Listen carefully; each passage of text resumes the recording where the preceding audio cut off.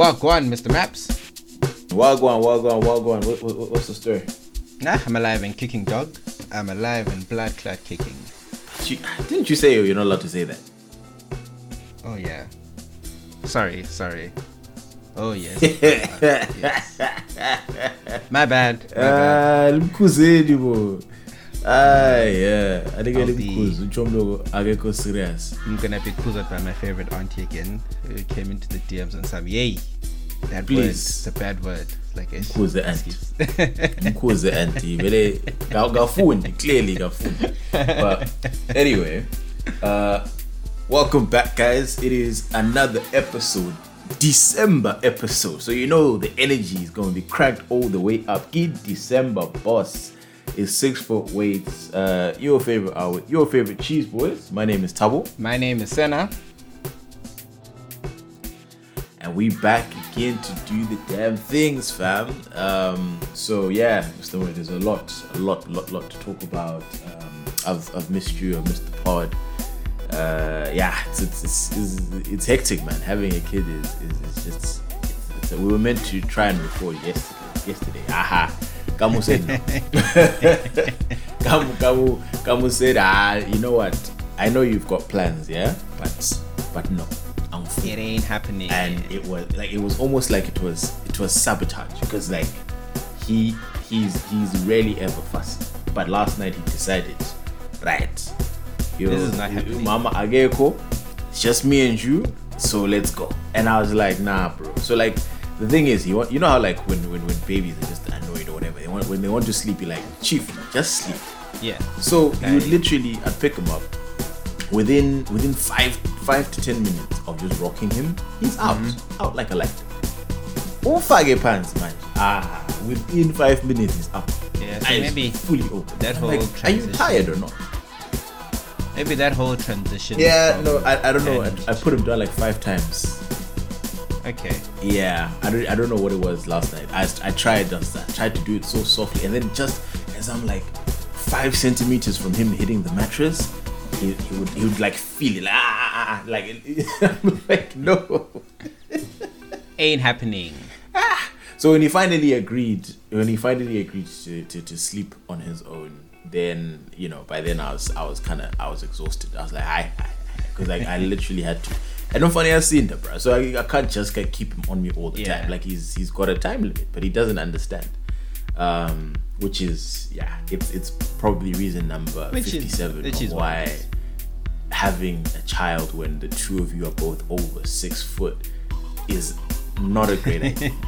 Because wow, he's 2.5 months old. Man is already wearing his 6-month ring, 6 to 9 months for some of them, and I'm like, who the hell are these tiny babies who will be fitting in these clothes? Because normal the clothes babies, don't look that big, right? I don't know. No, it's not normal babies, bro. Because nah. Some of you small people need to be back than kids, man. Because it's just the average. Like outside, I don't know what to buy. So I see some cute shit. When I was in the States, I'm trying to do some shopping, Christmas shopping. Like, right, this outfit is gonna rock. He's rocking the outfit right now. So like literally, my wife and I have to take our Christmas pictures. We're putting up our Christmas tree. Yeah. So we have to take the photo. We have to take it now, because I don't believe in a month's time It'll fit. Which is so sad. But yeah, it's honestly, it's tough. Having to deal with this guy is actually quite, just from the growth aspect of it. He's chilled in every sense, but like from the growth part, I'm like, dog, are you full? Are you hungry? Are you growing? Like it's so unclear, what's going on, because if you read the 2 months shit, it does not align at all with where he is in terms of his growth. So we're literally just freestyle the whole thing. But I mean, it's but an anyway, interesting journey. We work around it and we move. Yeah, no. I mean, I think the best advice I ever got from Mtogo was from Mtogo, and he said to me, because I'm like, yo, bro, like you're doing this fatherhood thing, I'm on the way. What's the advice? He was like, Chief, there's no podcast, there's no book, there's nothing. Like it's you just figuring it out. Your baby is going to be unique to you. Each day is going to be new challenges, and it's just all this other stuff is kind of like, it's supplementary. It's like, yeah, it might help, but it's just not gonna, nothing's ever gonna, you're not gonna read something like, oh yeah, this is exactly what was going on with the kid. It's just never going to be accurate. So you just need to be as creative as possible.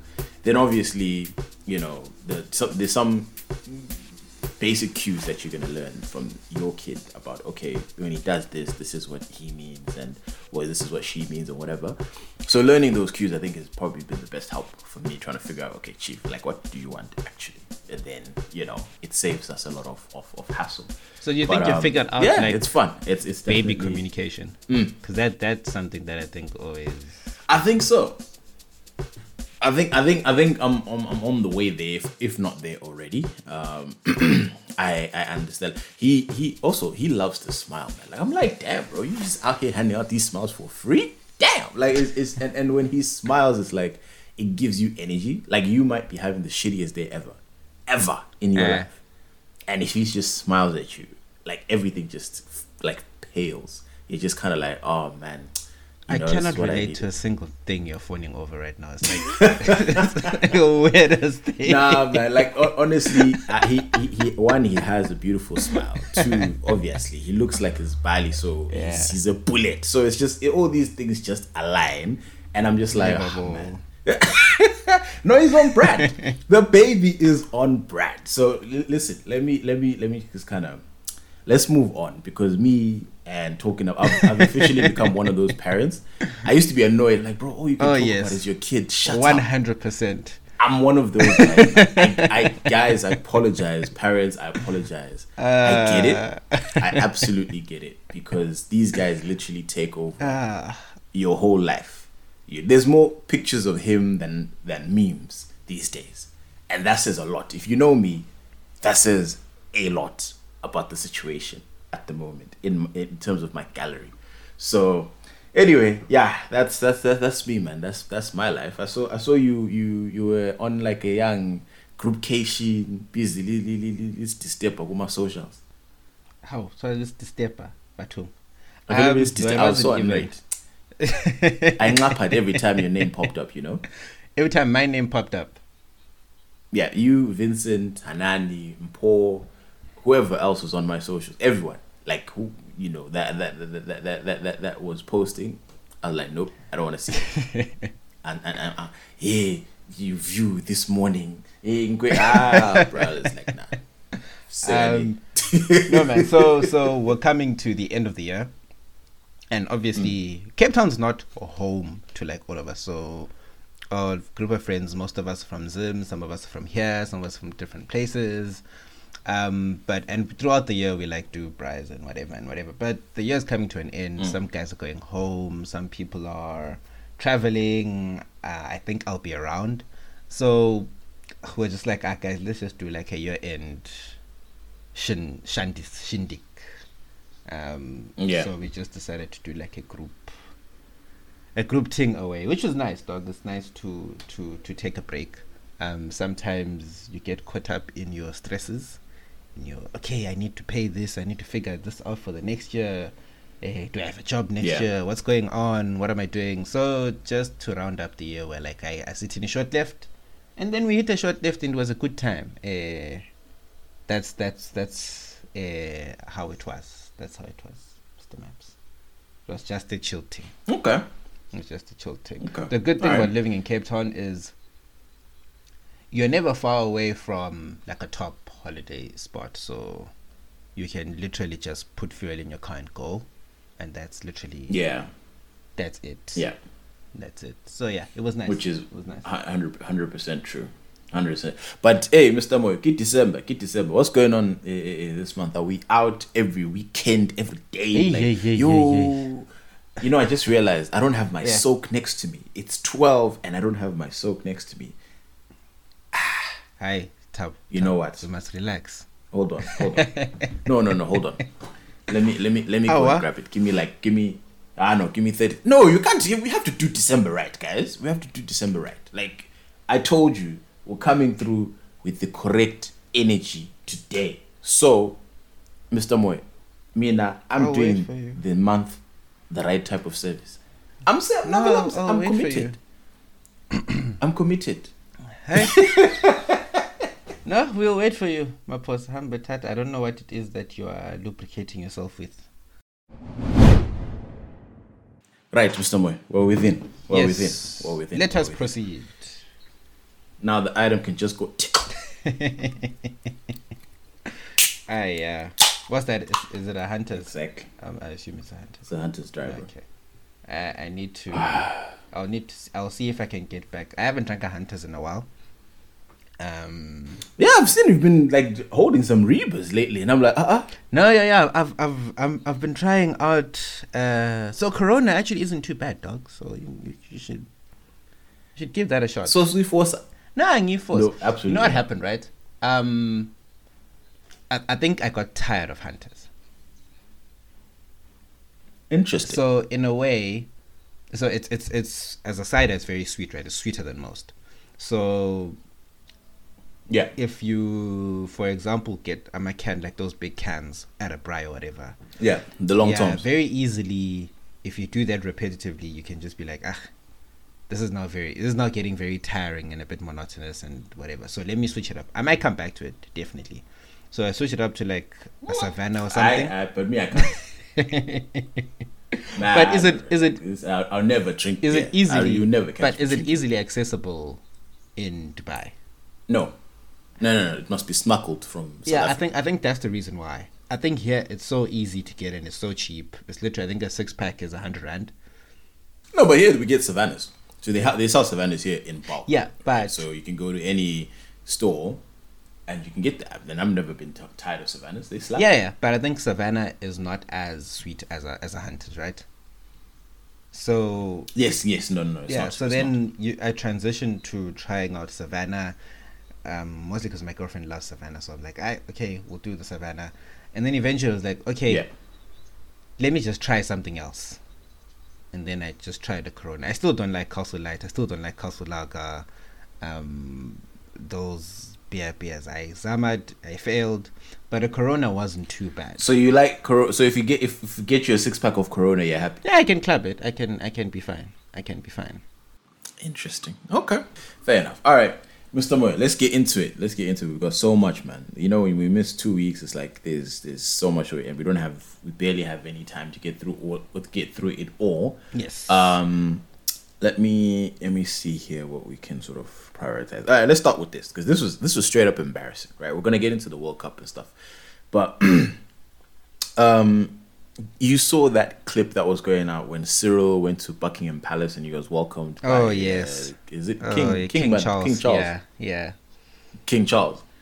And like obviously Wendy did a cover for it, which is hilarious. So that's what I saw first. Yeah. Right. So I saw that and I was like, oh no, this is really, really funny. Like I was like, what is Cyril doing? Like, so because obviously you know that those are not the real words being said, right? It's a voiceover. So I'm like, it's a voiceover, right? So I'm like, what's Cyril doing? Or rather, what's the king saying?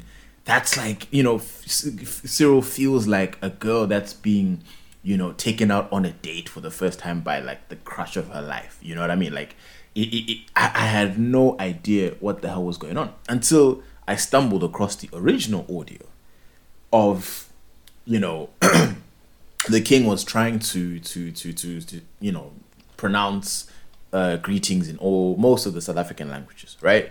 So he did Zulu, Xhosa, I think Sesotho or Setswana, a couple others. I don't know if he did Afrikaans, I don't know. But like He did Venda. Yes, he did Venda. He did Venda. So then basically the whole time. So for example, the king will go first of all. He said, I think he called him Ramaphosa, and then he smiled at that. Right, he's just like, And I'm like, bro, he didn't even say your name right. Let's start there. And then he goes, Sawubona, and he goes, wow. And then you know, Molweni, oh wow, and everything in da, wow. And I'm like, bro, can you like, my God, talk about embarrassing us as a region, man. Like, wow, I could not believe, you know, bro. Again, I guess I'll give the king credit for trying, right? Uzamile. It's okay, whatever, right? You tried. It's 1 star for that, whatever. But like, I was so embarrassed and upset with Cyril because talk about coming and twerking for the white man, bro. Like, it's like there's no need for you to be that. First of all, I would never react like that. But if I did, best believe that the king was speaking fluent, pure, like better than me type Ndebele. You know what I mean? That's where I'll be like, holy crap. Yeah. This is so. But why was he so? I guess my question would be, he seemed. There's that picture of that black guy shaking George W. Bush's hand, that meme, where it's like, it's this exact smile around white people that got the land taken away. I'll look for it and I'll send it to you, right? Yeah. Let me see, black guy shaking Bush. But it came across as if he was a bit starstruck. And he was like, oh my gosh, I'm in the Buckingham Palace, I'm happy to be here. Someone hold me, I'm so excited right now. And then when Charles was going on... Did you see the picture in the carriage? Oh yeah. Oh my God. Kid in a candy store. Right? Like, have some shame, Not man. shame. Like, oh my God. Yeah. Oh, you're right. That's what I'm trying to say. Like, come on, man. But anyway, no, it's literally like Zandla Pizzo. But it's literally like that, right? So it's like, oh my gosh, I can't believe I'm here. I'm in the palace. I'm so excited. I'm so happy. And then I think he kind of got carried away. You can just see the excitement like oozing, right? Now it's a bit of an intangible thing to describe, and then without kind of coming across as like a hater, but unfortunately it is. But it's like, at times being starstruck, right? I would equate it to, how would I react if I met a celebrity that I liked? Would I lose myself and all self-respect? So now you would never. That's what I'm saying, right? Like, you would never. I don't think I would. Like, if I bumped into, Herschel Gibbs, right? He's one of my favorite cricketers of all time. Yeah. So I know he lives like somewhere in Cape Town. If I bumped into him here in the Cape, and then I was like, yo, let's get a picture or something, I don't think I'd be caught fawning over in that. So that's the vibe that it gave away, or maybe we're being too hypercritical, but it came across that way. I don't think so. It was a bit... I mentioned this before. I met J. Cole, right, on a flight back from I was coming from the States, coming home. Yeah. And he was coming to Joburg for a concert. Oh yeah. And I saw him on the plane, and I was immediately and again, that was probably a few hours before I bumped into Charlemagne, but like I knew Charlemagne, but I didn't really care for Charlemagne. Like, it was just kind of, the dude from the Breakfast Club. So I just bumped into him at the airport, and yeah, Charlemagne, yeah, and then I just moved on, right? So that didn't really, I felt nothing. It was like a literally split-second interaction, and I moved on with life to my boarding gate. And then in the plane, it was mad, because obviously J. Cole's come back, he's coming into economy because one of his boys was in economy. And, I see him, he's looking directly at me. And like, that was the first time I'd ever felt starstruck in my life. Well, I was like, holy shit, right? But even with that, everything was going on internally. Externally, all he saw was a random dude looking at him, like staring at him, rather, right? That's what he can say. Oh yeah, nah, this dude kind of saw me. And oh yeah, he must have been shocked that it was me, blah, blah, blah. You know what I mean? Like, but that's what happened. And then when I got off the plane, he was waiting for like his guitar or whatever to come out, and he was just standing right at the exit of the plane. So I was like, hey man, can we get a picture? And he was like, yeah, sure. So he asked one of his boys to take a picture of us. And like, I was, obviously smiling like an idiot, because I'm like, oh man, this is so cool. But like, that's it. So I guess what I can kind of sort of forgive, maybe I can give him maybe like minus 10% on the picture in the carriage, right, when on the way to Buckingham Palace or whatever. I can slightly kind of like, okay, fine, you're really, really excited, this is super cool, but also I'm just a citizen. He is a president. Yeah, that's what I was coming to. You're a president, dog. You're a head of state. Like Kuzbambe. Like, if your president acts like that, what more the citizens? You know what I mean? Like me Nangingo King Charles, I'd be like, my God, if I rocked up in South Africa, they will literally worship the ground that I walk on. Because that's the energy that you're giving. You know, it's just, bro, like, wow, bro. Like, if you haven't seen it, just go and Google. I'm sure it's on YouTube or something. Just put Cyril Ramaphosa. It should be the first thing that pops up. Or put Cyril Ramaphosa, Buckingham Palace. And just watch. It is cringe. So cringe. So the other aspect of it, which probably makes it a bit weirder, not weirder, but just a bit unfortunate, right? Is, you know, we're living in times where I think black people are becoming more and more conscious of our history and our previous oppression. There's more information out there. And our oppression in the hands of colonial rule, right? So to an extent that when Queen Elizabeth passed away, you know, the jokes were flying. People were like, no, we're not going to mourn. You know, the palace doesn't really represent us. We are actively, at least in our minds, fighting against the idea of being ruled by the British, or that anything that's white is better, or that, you know, the palace is this, you know, God ordained place where, you know, all that is good that we must worship and we must just be happy to be there, type of thing, right? We're all, I think, moving to a world, at least as black Africans, where we don't really rate the royal family and Buckingham Palace that much, right? I think that's how I see it. So the aspect of it where the highest ratings they get on Netflix, fam. Yeah, right. So we're moving to a place where we're not really subscribing to that aspect of life. Like, we see them, they're like, oh, okay, cool, but we're not cool with y'all like that, right? I think that's generally popular opinion shit amongst black people.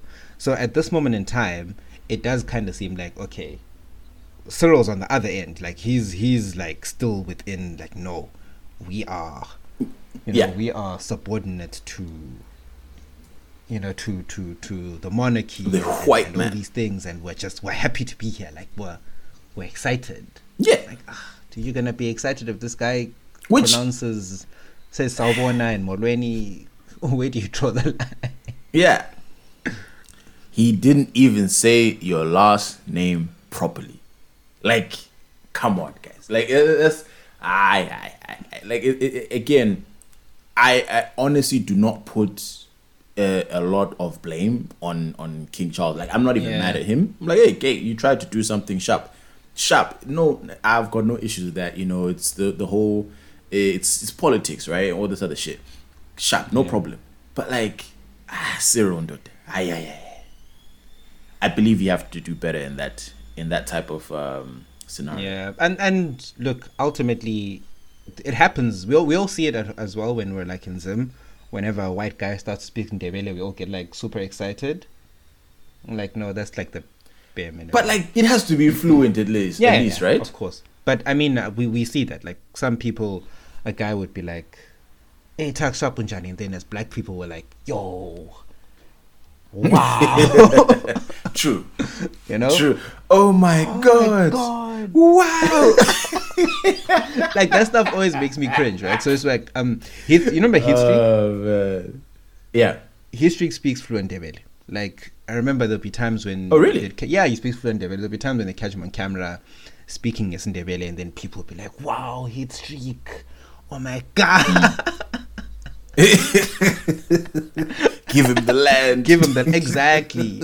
And oh my, that actually makes me annoyed when that happens a lot in South African Twitter, when a white guy does the bare minimum. Try give him the land when he already has the land, like, bro. He'd rather say let him keep the land. Dog, this one's invited to the cookout yani, bro. Why? Bruh. Literally all he did was say Sanbonani. Yeah, no, he's invited. Bare minimum, dog. But let's also just, I don't know how to say it. Like I said at the beginning when we started talking about this, I don't know how to say this without coming across as too hypercritical or like a hater. But there is something innately that must just be like, Lawe, have your own sense of I'm not sure if Pride. it's pride. Yeah, maybe pride is the one. It is pride. Your own sense of pride to say, oh, okay, cool. And I'm not gonna be super excited about certain things, especially when it comes to white people doing the bare minimum black stuff. Like, yeah. Anyways. Yeah, I completely agree with you.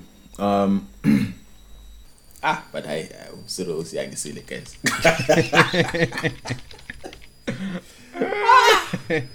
I can't believe it. I honestly can't believe it. Bro. Yeah, but I guess I can see him in a. He comes from a time Gudala where this was the maybe Buckingham Palace. So you think this was a personal accomplishment for him? I never 100%. dreamt that I would ever be in Buckingham Palace. I think so. I think he didn't dream that he'd be within Buckingham Palace. I think he didn't dream that there'll come a time when he would be shaking hands with Queen or the King or whatever. And now it's happening, and it's a bit cringeworthy.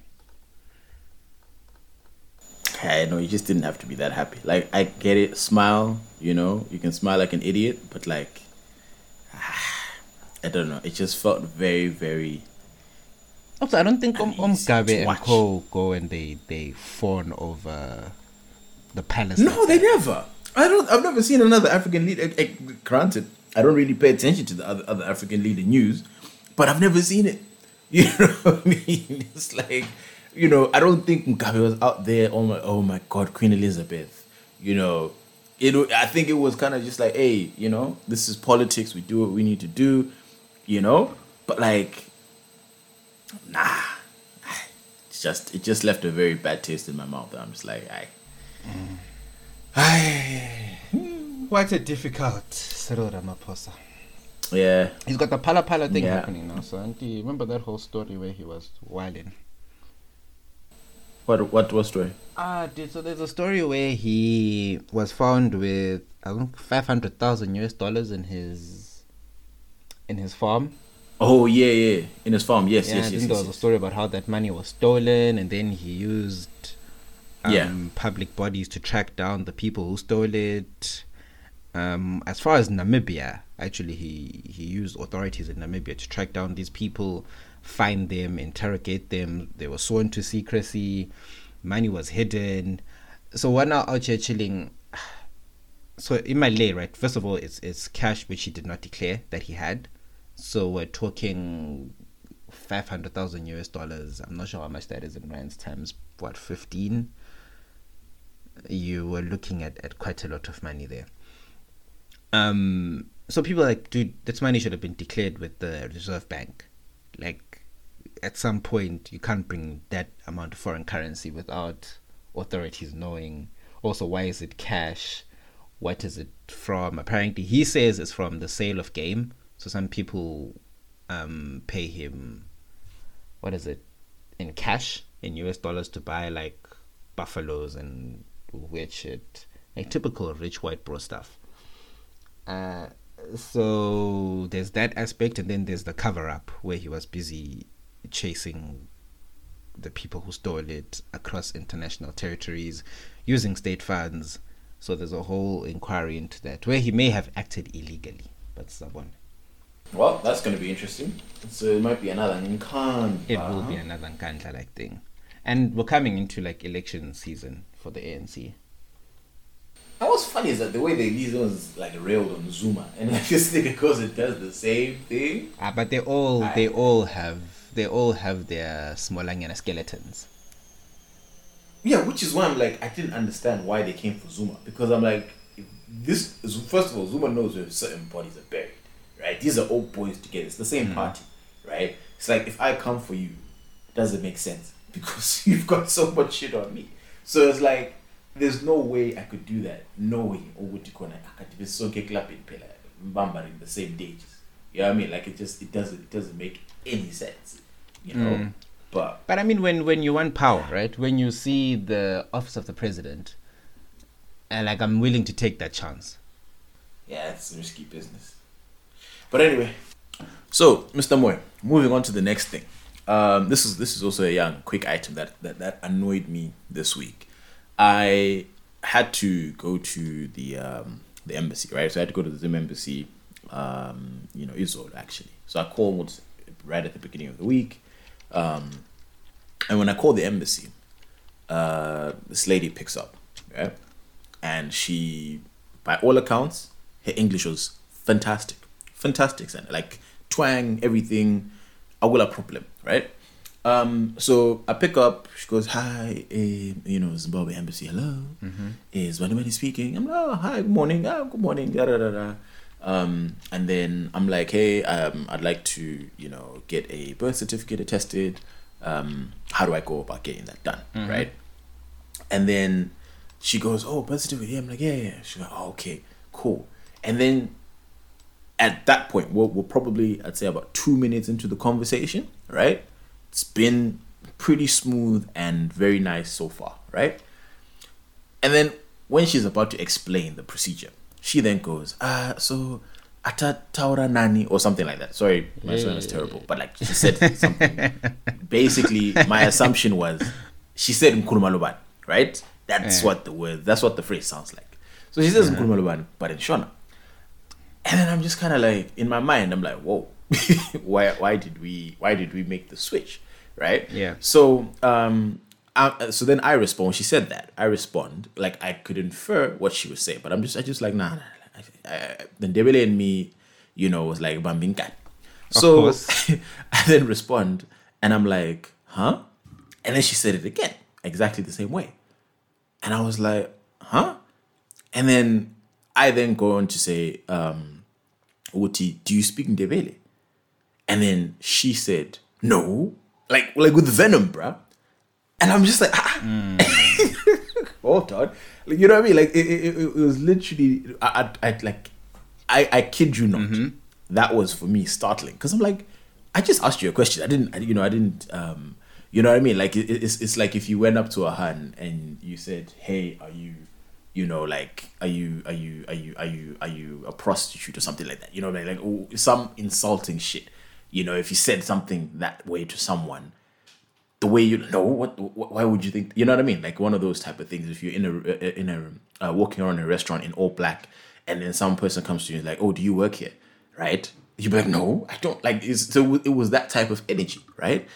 And I'm just like, Kanti, okay, cool. So you don't speak Ndebele. I'm like, okay, so how about we just keep the conversation in English? And then she goes, okay. And then she explained whatever she needed to explain, and booked me an appointment, and that was the end of it.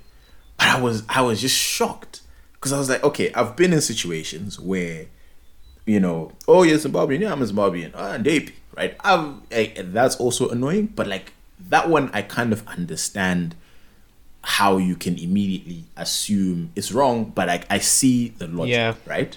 In terms of how they went from that to that. This one, I don't understand because we've been maintaining the conversation in English. Yeah. And then you just decide. There's no indication, right? You don't even know technically if I'm Zimbabwean. Because again, I'm just asking about a birth certificate, Futi Asoya. So it's a pretty, it's a reasonable assumption for you to assume that I'm Zimbabwean, but it's not necessarily 100% confirmed. Unlike in other scenarios where they go, you're from Zim? Oh yeah, I'm from Zim too. And then you're like, hey, this is why I did that.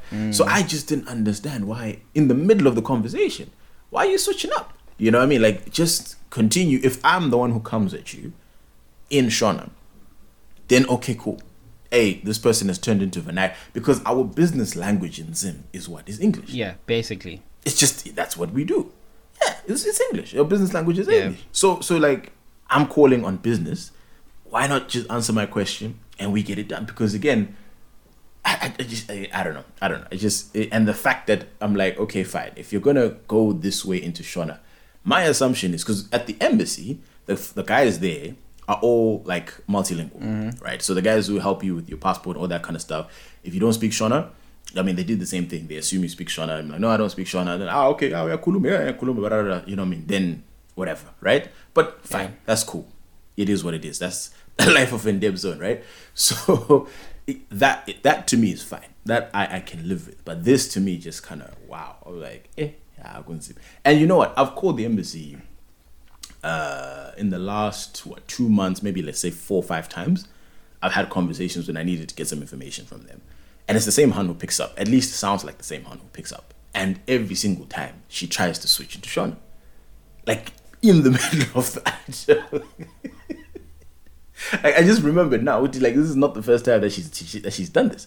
And what I don't understand, like, bro, her English is proper. Like it's not like Umutulo is struggling to speak English.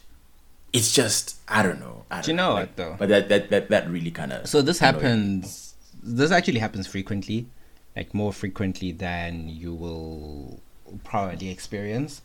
So and sometimes I don't hold it against the public official, whoever it is, or if it's a person who's working at a specific place, or a fellow Zimbabwean that I come across, right, where it's English, and then they find out you're Zimbabwean, and then it's straight to Shona, right? I'm cool with that because obviously the majority is in population Shona speaking. So because you've established with I'm Zimbabwean, then it's a reasonable assumption, and I know in Ndebele people are very defensive about this point. Exactly. Can I stop you right there? Yeah. Right. I'll let you make your point, but I wanted to I'm gonna let you finish. I don't know how this is gonna I'm gonna let you finish, but I don't know how this is gonna impact or not impact what you're about to say. Yeah. Right?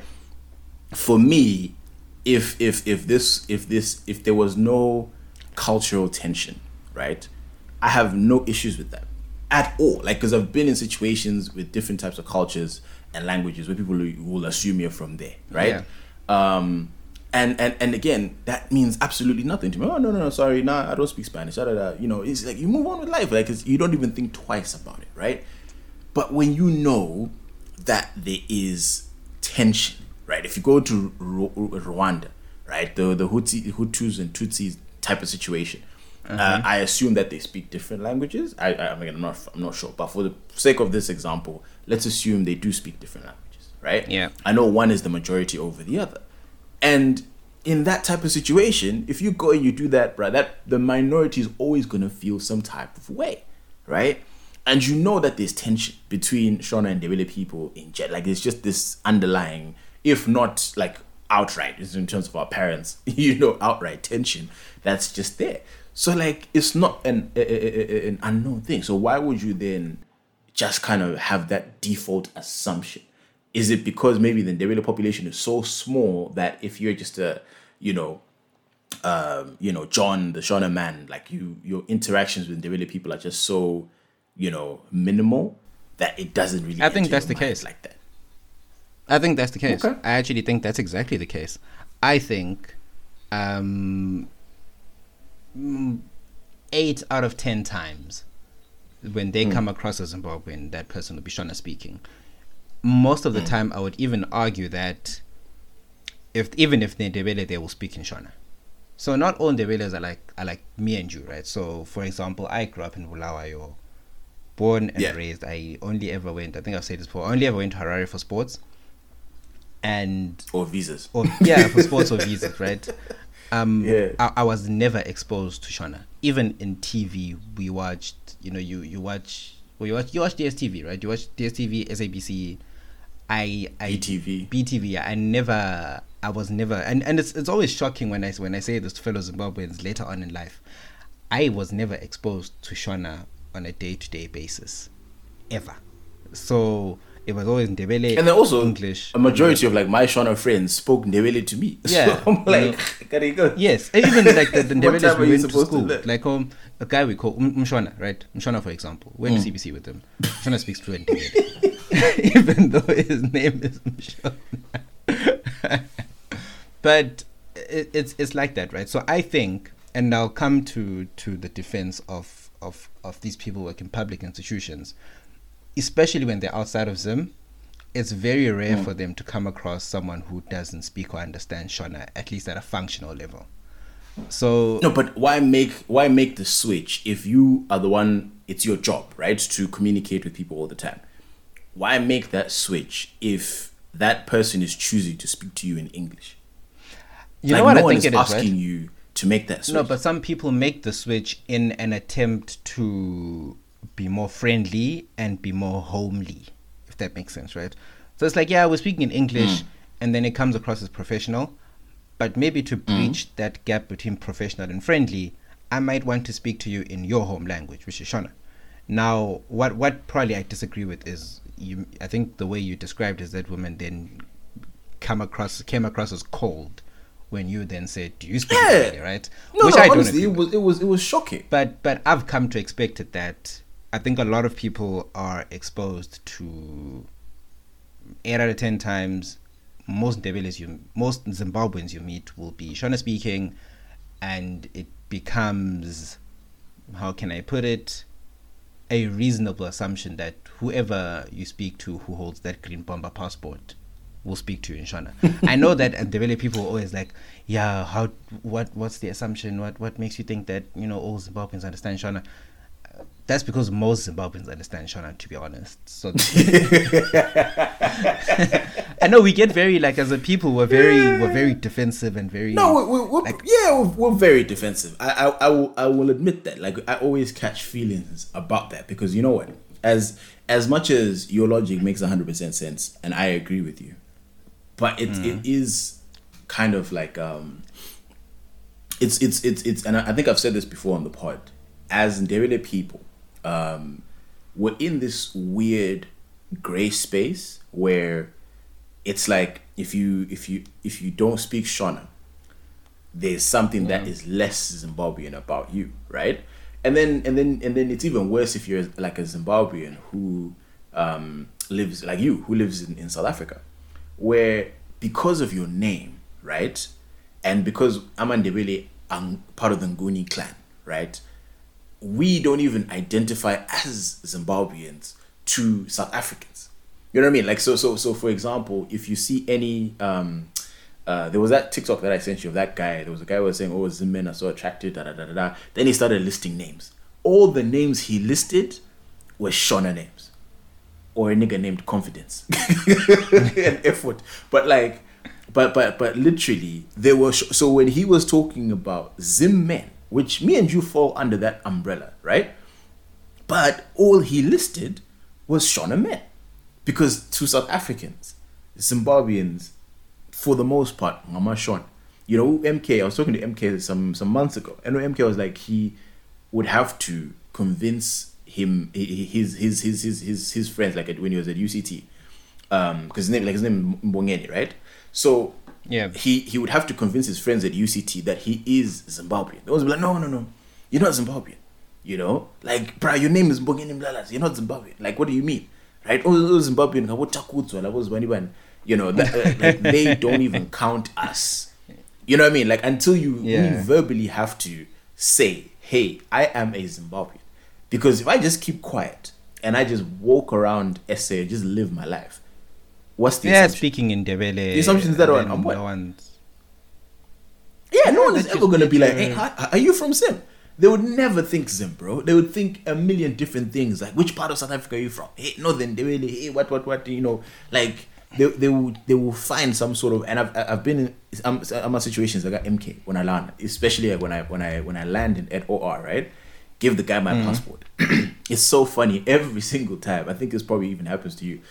Every single time, the energy is different. So he gets my passport, clocks that what?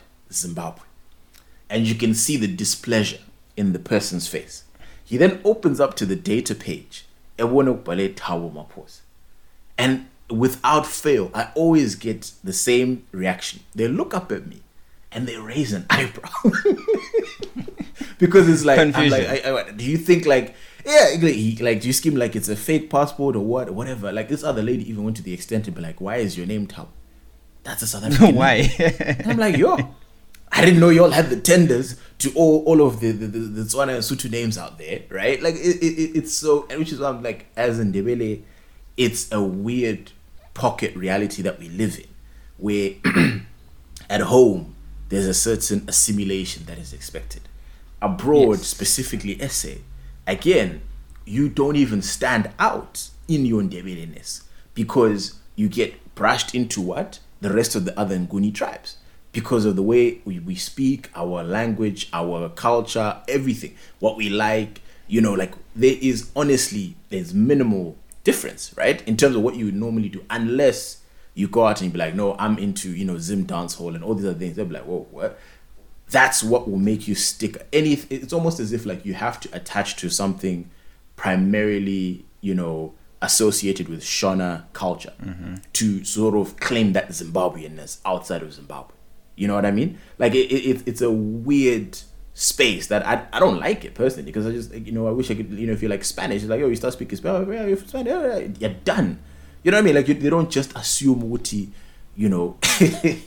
all this and that. Maybe, I don't know, maybe people from Belgium think that, like they speak French in Belgium, right? And then they'll just assume you're from France. You're like, no, nigga, I'm from Belgium. Maybe that's how they feel too, right? But I don't know. Yeah. I've never really investigated that. But yeah, it's a really frustrating sort of space to be in when these type of things happen. Yeah, but do you understand? Like I don't even like react angrily to it. So it's because I don't want to be like I understand confrontational or anything about it. It's like, oh no, actually I don't speak Shona at all. Like I'm from blues, and then I'll kind of laugh it off. Yeah. Unless the person then becomes hostile, then I'll also. But I laugh it off because I understand. Like, yeah, you saw me with my grim bomber. I said I'm Zimbabwean. Yeah, I mean, then you assume. For the most part, no, I don't react. Okay. Right? I just move on, right? But it still does leave that ugly taste in my mouth, where it's like, you know what I mean? Like we all want to identify and see home somewhere. You know what I mean? Yeah. That's why it's like it's great for me. I love Skies and people from Skies, because it's like we have our own sort of like people from Skies are just different. Like just there's certain things where I know this person. Like I was listening to that Feeling Station episode. I think it's 129. Yeah, episode 129, I think. And it's in Ndebele hand, like through and through, bro. Like through and through. Like it's not even like, and I enjoy listening to that episode because like she's throwing out phrases in Ndebele. And I'm like I don't know if Tito's catching all of these phrases, And I was just kind of like I was just kind of like, whoa, like English barrier, what, as in like for other listeners listening, you know what I mean? Yeah. But like. Also, the other side of me was like, you know what, you go, girl. Throw those phrases out there, fam. Like, do you?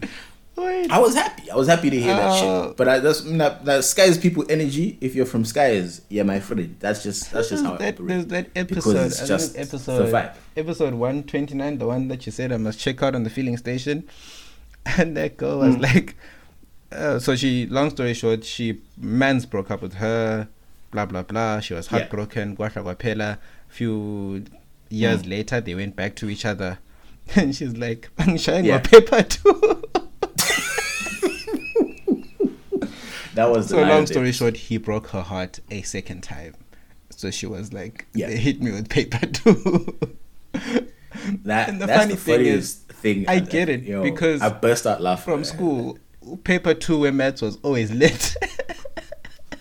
Bro, paper 2 is always the worst, fam. I didn't understand these psychopaths who came. Yeah, no, paper 2 is easier. Yeah, paper 2 was where like the proper like whip out your calculator maths was at. Yes, that was what paper 2. Fire. And no. That's crazy. Speaking of, quick shout out to my little cousin Witumelo. She just got her ZimSec results and she absolutely killed it. So, you mentioned paper 2. She killed her paper 2, so big ups. But Oksalayo, big ups. Very, very proud of you.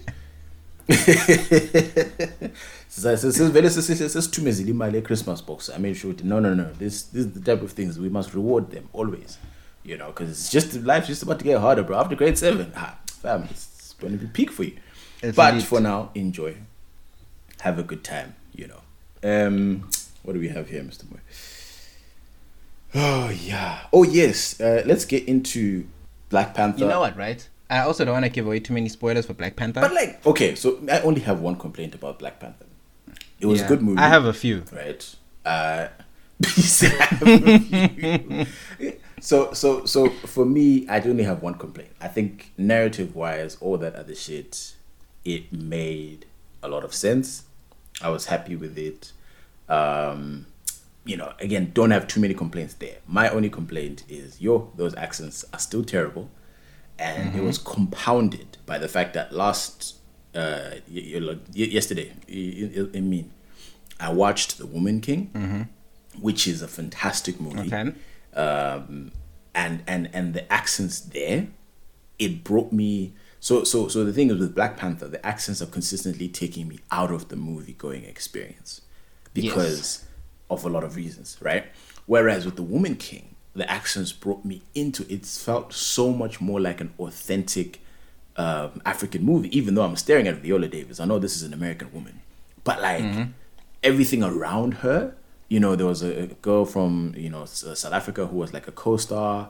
And I think there was Lashana Lynch, who I think she's either British or American, but even her accent. And I think it was because they studied more of, it's a West African story, right? So they did more of the West African accents. So maybe it was one of two things. Number one, obviously my West African accent is not perfect. I was about so maybe to say, they did a good enough job to where I'm like, hey, this is pretty good, right? So I'll ask some of my West African friends, what? But I know there were some West African accents because I'm like, nah, this one is 100%. Like this is the one. But even though, like John Boyega, right, who is the king in the movie, he's British, but he's British Nigerian, right? So his accent wasn't perfect, but it was pretty damn close because what? He's British Nigerian. So I'm sure his parents have an accent, and he's able to mimic that a lot better than a Chadwick Boseman, for example, would have been able to do. So I think they made much more of a conscious effort to, and Kenneth Mashaba popped up and I was like, what? It's like, whoa. But yeah, that was pretty, funny in that moment for me. But like, yeah, that was my only complaint, just the accents. But other than that, I'm cool. I'm cool. I think it was okay, right? Like, obviously, you can tell that I think this Black Panther was meant to set up. Obviously, Chadwick Boseman passing away meant that they had to rejig a lot of things. So, I don't want to be too critical. They had to rejig and rewrite the story, and then basically, I think, set it up for the future, so that they can come back and probably take it from T'Challa again. From there, yeah. And start again. So this felt like a bridge more than a proper standalone movie, but it was still good. Like, the plot was good. The accents were. I didn't like who the Black Panther was. Only for one reason. I won't spoil it and say, for anyone who doesn't know who the replacement Black Panther was for the movie, the only reason why I didn't like that was just because that character, or rather that actor, was never cast for that role. You know what I mean? So it just became like a makeshift, So we know you were never considered, because obviously if you had that energy, then they would have made a plan to accommodate that, right? First time around. Because it's like now we're just trying to plaster things together. Yes, that's what I'm saying. It did feel like what ended up happening bridge. Is, I think there were better candidates, but the story of that character, absolutely fantastic story. Like, I was like, this is a dope story. But for me, my conclusion when I walked out of the theater was it ends here. It should end. I'm not trying to see more of your, storyline as the Black Panther. I was, it's not, because now we've moved away. So like Black Panther 3, for example, will not have the emotional, sort of, what can I say? Like, we had this emotional thing through this current movie, right? Because Chadwick Boseman died. So we understood. So I don't want to, if I call it an emotional crutch, it feels like I mean it negatively, right? But I don't mean it in negatively. There was that emotional crutch that this character as Black Panther was able to exploit, right? And exploit very, very well. But that's not going to be there in Black Panther 3. You know what I mean? Like, we've moved on from his passing. It's a new story. Let's further that mythology. Yeah. So that's why I'm like, I don't think I'd be interested without that emotional aspect that the person was dealing with in this movie.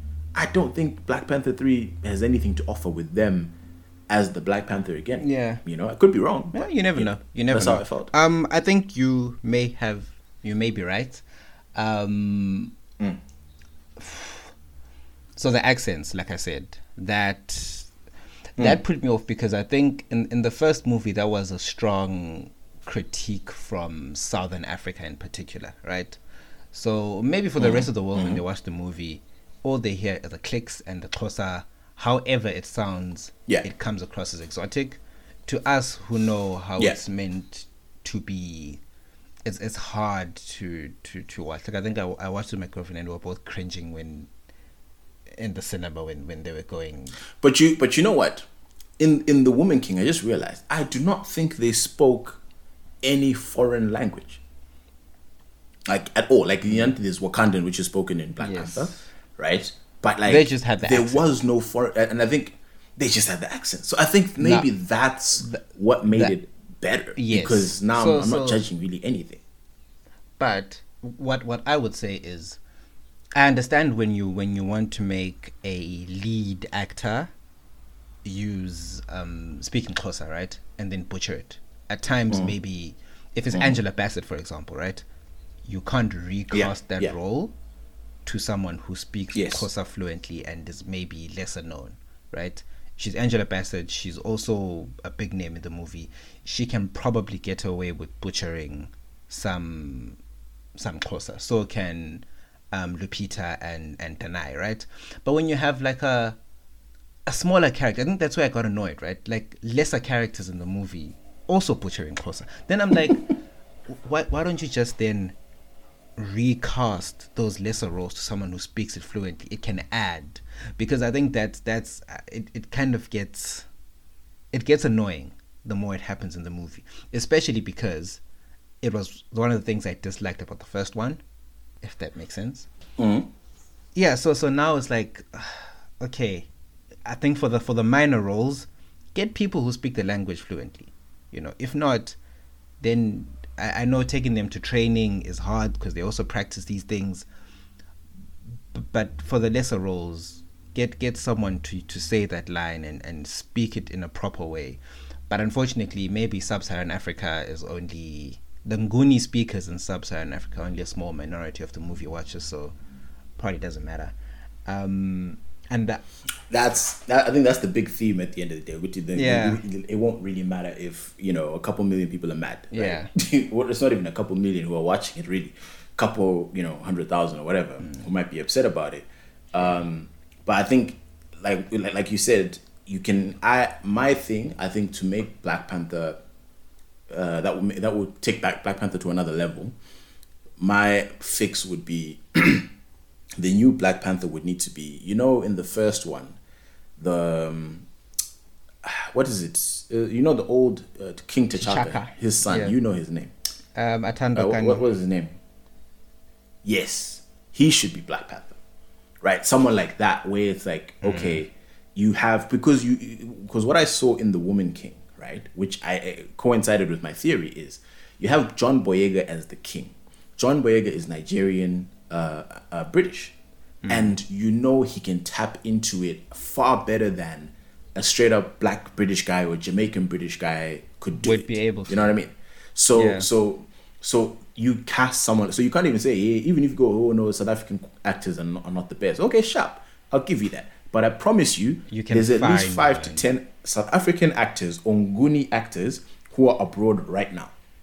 Who can do it? Right? All they probably need is who have the accent and then you exactly, you just need a little bit, and they can be your lead, they can be your cousin, your T'Challa. Or even if, because again it's a fictional country, no one forced them to use Xhosa as their base dialect, but right? they did. Nobody said it must be, but they did, right? So they could have easily done and had John Boyega, for example, make him T'Challa. And if you make him T'Challa, make the base a West African language like Yoruba, something that he's comfortable with, because now you can play. They're in a bit of a corner. You can do that because it's all fictional. And I don't understand why they ended up picking, Xhosa, if it's going to be a case of like, it's just not going to work. Because if you listen to like Mbaku sounds far more authentic, and I actually thought that one was West African. It turns out I think he's Caribbean, if I'm not Winston he's from I think he's Trinidad Caribbean by origin. Tobago. Yeah, but because he was leaning more into the West African accent, which kind of I feel like you can kind of get into the Caribbean accent. There's some synergies there, right? Yeah, it worked for him. So it's not perfect. A West African's not going to go, oh yeah, that's perfect. But it's far closer than what Chadwick was doing, which was an impersonation of Mandela, of which, if you watch the Trevor Noah special, his new special, he has a joke about how all presidents kind of sound weird. Yes. And people vote for them. And Mandela sounded weird. Like phonetically. He did. There's not many South Africans running around speaking who sound like Mandela. Yeah. Right? So I think those are my big it just is taking me out of the movie. It's just too much. And you have other Africans there faking the wrong accents, and I'm just like, bro, Lupita's an African. Let her use. She's from a different tribe. Swahili, dog. It's so easy to explain because Wakanda is a combination of different tribes that make up Wakanda. Yeah. Let her speak Swahili in her accent. Even let Danai speak Shona, bro. Like we're not gonna be mad. Yeah. Like bro. Like honestly, but that's the thing. Now that's Hollywood, Africans, right? We are sort of almost whitewashed because Hollywood is like, right, we can get Black Americans to replace Africans. It's not that big of a deal. Let's get these Hollywood Black American guys come into the movie. Yes, you can be Angela Bassett, be Queen Ramonda, Wushap, Awula Pressure, and then get the real Africans to say all of 5 lines in the movie. The actual Africans, but we're telling this authentic Africans, get the fuck out of here, bro. Like, Anyway, my other criticism, it's not a criticism, right? But I agree with what you said. The person who ended up being the Black Panther wasn't cast for that role. And I don't think they have unfortunately, a lead personality. Like it's they were cast as a supporting cast member. So now when you elevate them to that, I don't think they have the stature or the standing or whatever. I think I joked to you after I watched it, Witty. Maybe the issue is me because I've gotten used to my heroes being a particular way, which is, I don't know, checked on steroids and whatever, right? But maybe this was different. But I mean, as a hero, you have to have main character energy. And I think that's what you're probably saying is that I don't think they doesn't have that.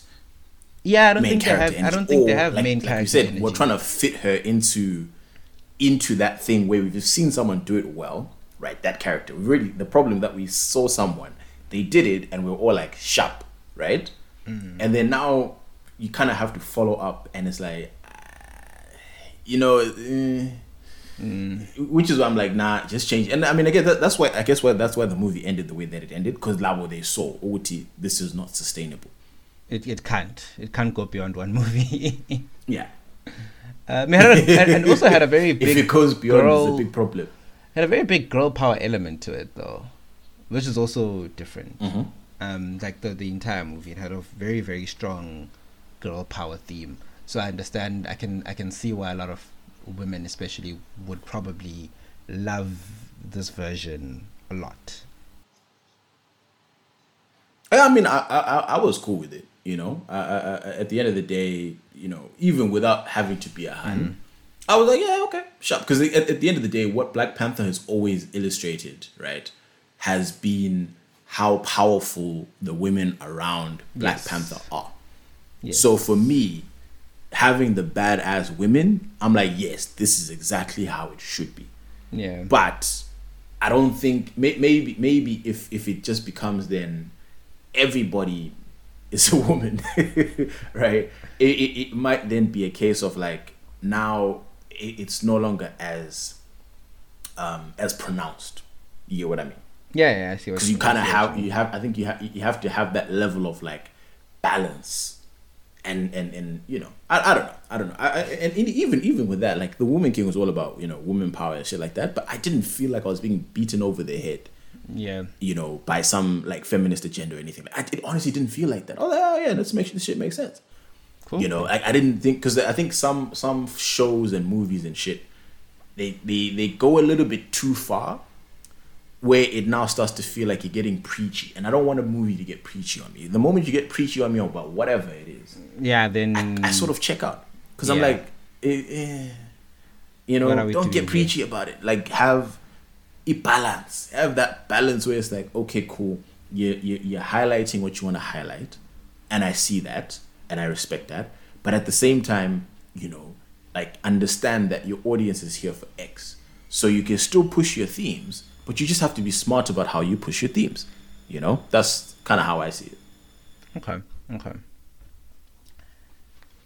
But anyway, yeah, Mr. Moy, let's wrap up with the big one, the World Cup. So many storylines, so many topics. Like, there's just the World Cup alone. I feel like it needs to be. If we had more time, I'd be like, let's have a separate bonus episode. Let's just talk about the World Cup because so much has been going on around the World Cup. I think. Let me start with this, right?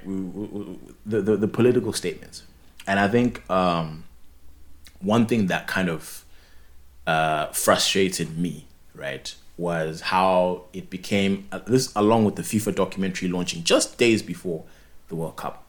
The West had all of a sudden a sense of morality. Oh, Qatar and, you know, gay rights, the One Love flag, all this other shit. They started bringing all this shit up, and I'm like, okay, fine. I'm not saying you shouldn't bring these things up, but then why wasn't this a consistent campaign when Qatar won the bid, right? However they won the bid, why was there not a serious campaign? If you really, really care about these things, if like this is weighing on my heart heavy, you know what I mean? As a government, why did you guys not launch a formal, you know, like, oh, hey, listen. Germany, USA, and England are not going to participate in the World Cup unless the World Cup isn't given to Qatar or whatever. Like, they have the gravitas to do something like that if it really means that much. You know what I mean? But they did nothing. And Yeah. when was this? When was this announced? Like 2010, 2011, somewhere there. Yeah, I think that's when it was Ronald Sargent World Cup.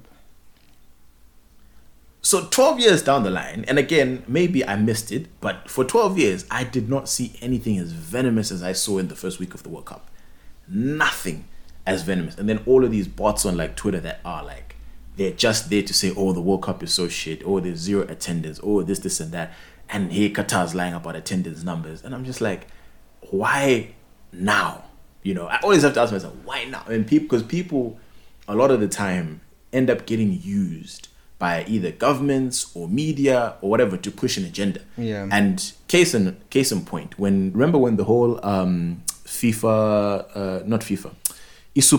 League thing came up? Yeah. The media and UEFA and FIFA, I guess, used the fan outrage, which to me was pure outrage. Like, you know what, like, hey, if some fans are upset, fair enough, some fans are upset, right?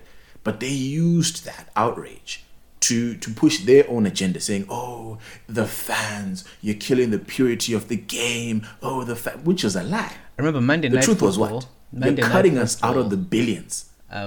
Monday Night Football, which usually, so I like watching Carragher and Neville. I think they're like brilliant in terms of analyzing football and their views. I think they're top, but I can never ever watch Monday Night Football outside, because it's not available outside the UK, right? First things first. Yeah. So for that Super League bit, it was available so that we can hear them slam the Super League. And we're like, oh, so today your videos are available. Hey, I'm a geographic in my local Zelana. That's Chile. But I agree with what you're saying. When I'm trying to watch Premier League highlights, it's not available in my territory. But all of a sudden, because Jamie Carragher wants to talk about how the Super League is bad for Lokuzen, bad for business, all of a sudden that shit is available. That's you know, like Dr. Uma, you don't find this suspicious? But I think we spoke about the Qatar World Cup and whether Qatar should relax their laws or whatever. I think in one of the last few episodes. I think what they're doing now is future proofing. I think. What do you mean? It's future proofing to make sure that there's no future World Cup that comes to the Middle East. Really? I think so. That's what it's coming across to me, right? At least to me. Interesting. At least to me. That's very interesting. And the reason I think so is, okay, so what happens after this, right? Blatter and friends were all about taking the World Cup to different corners of the world, right? That was their thing. Hook or crook, they were going to make sure there's a World Cup in Korea, in Germany, in Africa, in the Middle East, and wherever, right? That was their thing. Then they decided to give the World Cup to Qatar and Russia on the very same time when it was meant to go to England and the USA, right? So I think we spoke about this when talking about the FIFA documentary. It comes across now with all these issues that are coming up now and all the criticism happening during the World Cup. Hey, it's too hot. Hey, it's this. I couldn't. The fan accommodation is crap. Fan accommodation is crap. This is that. Whereas some fans, which is funny because most fans who come out on TV say Qatar's been amazing, but then journalists will be like, Qatar's terrible. So it's like, okay, pick your struggle. So that's to me it comes across as, imagine now there's a 2034 World Cup and you want to go and give it to Saudi Arabia. What's going to happen? Qatar was a disaster. It can't go back there. What happens when Abu Dhabi and Dubai want to host the World Cup? So you scheme they're planting Qatar receipts was a now. disaster. I think so. They're planting ideas. All these complaints, I'm telling you now, if Morocco, Tunisia, Saudi Arabia, Abu Dhabi, Dubai, or whoever, whatever nation wants to host the World Cup in the Middle East, it'll be like, hey, the gay rights, this and that.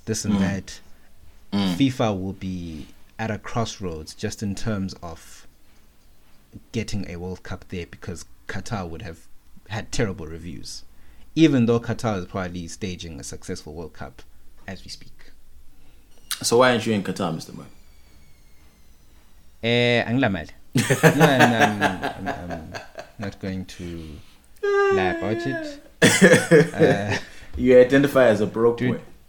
I identify as a problem. Also, flying in South Africa by itself is now. We'll talk about that because at the moment it's crazy. Flying in South Africa in itself is a madness, and then internationally as well, that's also going to kill you. So, but you know what, Senna? I think overall big picture, what I believe is the saddest thing that no one will really talk about. Right, at least because the West owns the majority of the media, and we're not really going to talk about that. But the saddest thing I find in all of this is that for a World Cup, right, which is it's marketed as FIFA's global game, like the world, everybody plays football, everyone, like they don't hesitate to show what the little African boys playing on dust with bricks for gates, and they don't hesitate with that video and media. It's always there on tap. The little Brazilian boys on the beach, t-shirt, just shorts and whatever, and like that's the aesthetic that they want to market, right? Not the posh, British, academy, whatever. No. That's never associated with FIFA, but it exists, right? So you want to use all of that, and for Africa to get a World Cup, they had to be a bribe, allegedly, according to the FIFA documentary. There had to be a bribe. Someone had to be bribed for FIFA to say, you know what, let's have a World Cup in South Africa. And I think to this day, that was probably, apart from it being winter, the best World Cup ever. Maybe also because I was there. But to me, this is the best World Cup ever. The over and over, what do we keep seeing? That highlight of Shabalala, that goal, and the jubilation, Peter Jury's Jabolila. Like, that is iconic shit. And then for the first World Cup ever to come to the Middle East, again, to our bribes. And to me, I think those are supposed to be the easiest ones to give because it's the global game. It should go to Africa. It should go to the Middle East. It should go to Asia. Like, the West should have the least amount of World Cups because they already dominate. They make so much money. You wait for all these other things, bro. This game, the World Cup should be traveling, like world tour, Kevin Hart and world tour type shit. That's what the World Cup should be doing. Not local Wutikona. The next two is UK and America. What the fuck? I guess it's America, Canada, and Mexico, I think. And Bango 3. Or is it just America? In North America. Is it 2026? Is it North America or it might just be USA? I'm not sure actually. I'm not sure, but it might end up just being USA. I thought I saw something about it being the three of them. But anyway, for me, that's what the saddest thing is. Uguti, we had to bribe $10 million or whatever, for us to get a World Cup, and Qatar had to do this. I think that's the sad part, And if that never happened, then right now the World Cup is in the UK, and it's like, come on, dog. You know what I mean? Like it's like, nah. That I don't think fundamentally, I don't think that's right.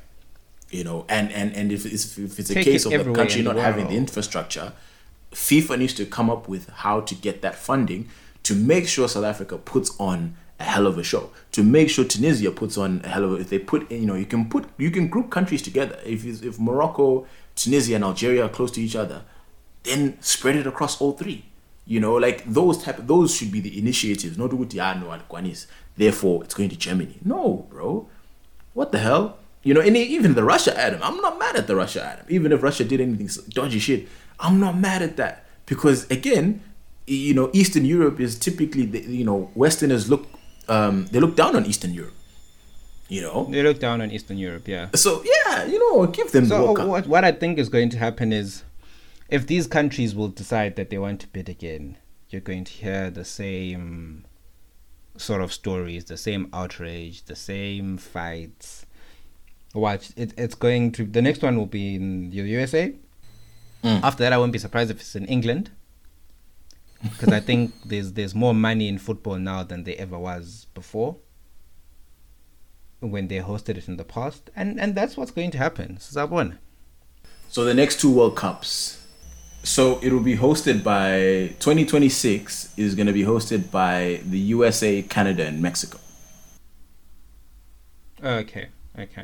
Together. So I think they haven't announced the next one in 2032, because there was in the documentary, but they should have never given two Gawani and I'm like, like it. So that actually, guys, go and watch that FIFA documentary. It is really like eye-opening. Some of the things, they had Nelson Mandela twerking for the bid on his deathbed. Like, some South Africans are not going to see heaven, bruh. But what annoys me, I think I said this the last time about that documentary, is you can especially when they start saying things like they don't believe in the one nation, one vote thing. So currently, if you don't know, so the way FIFA decides is each of the federations get a vote, right? And because there's so many countries in Africa and other parts of the world, they can literally decide where World Cup goes, because there's not that many Western countries compared to Africa and the Caribbean. So what they want to do is make it like a Security Council thing where there's like permanent voters, or like countries that have bigger votes.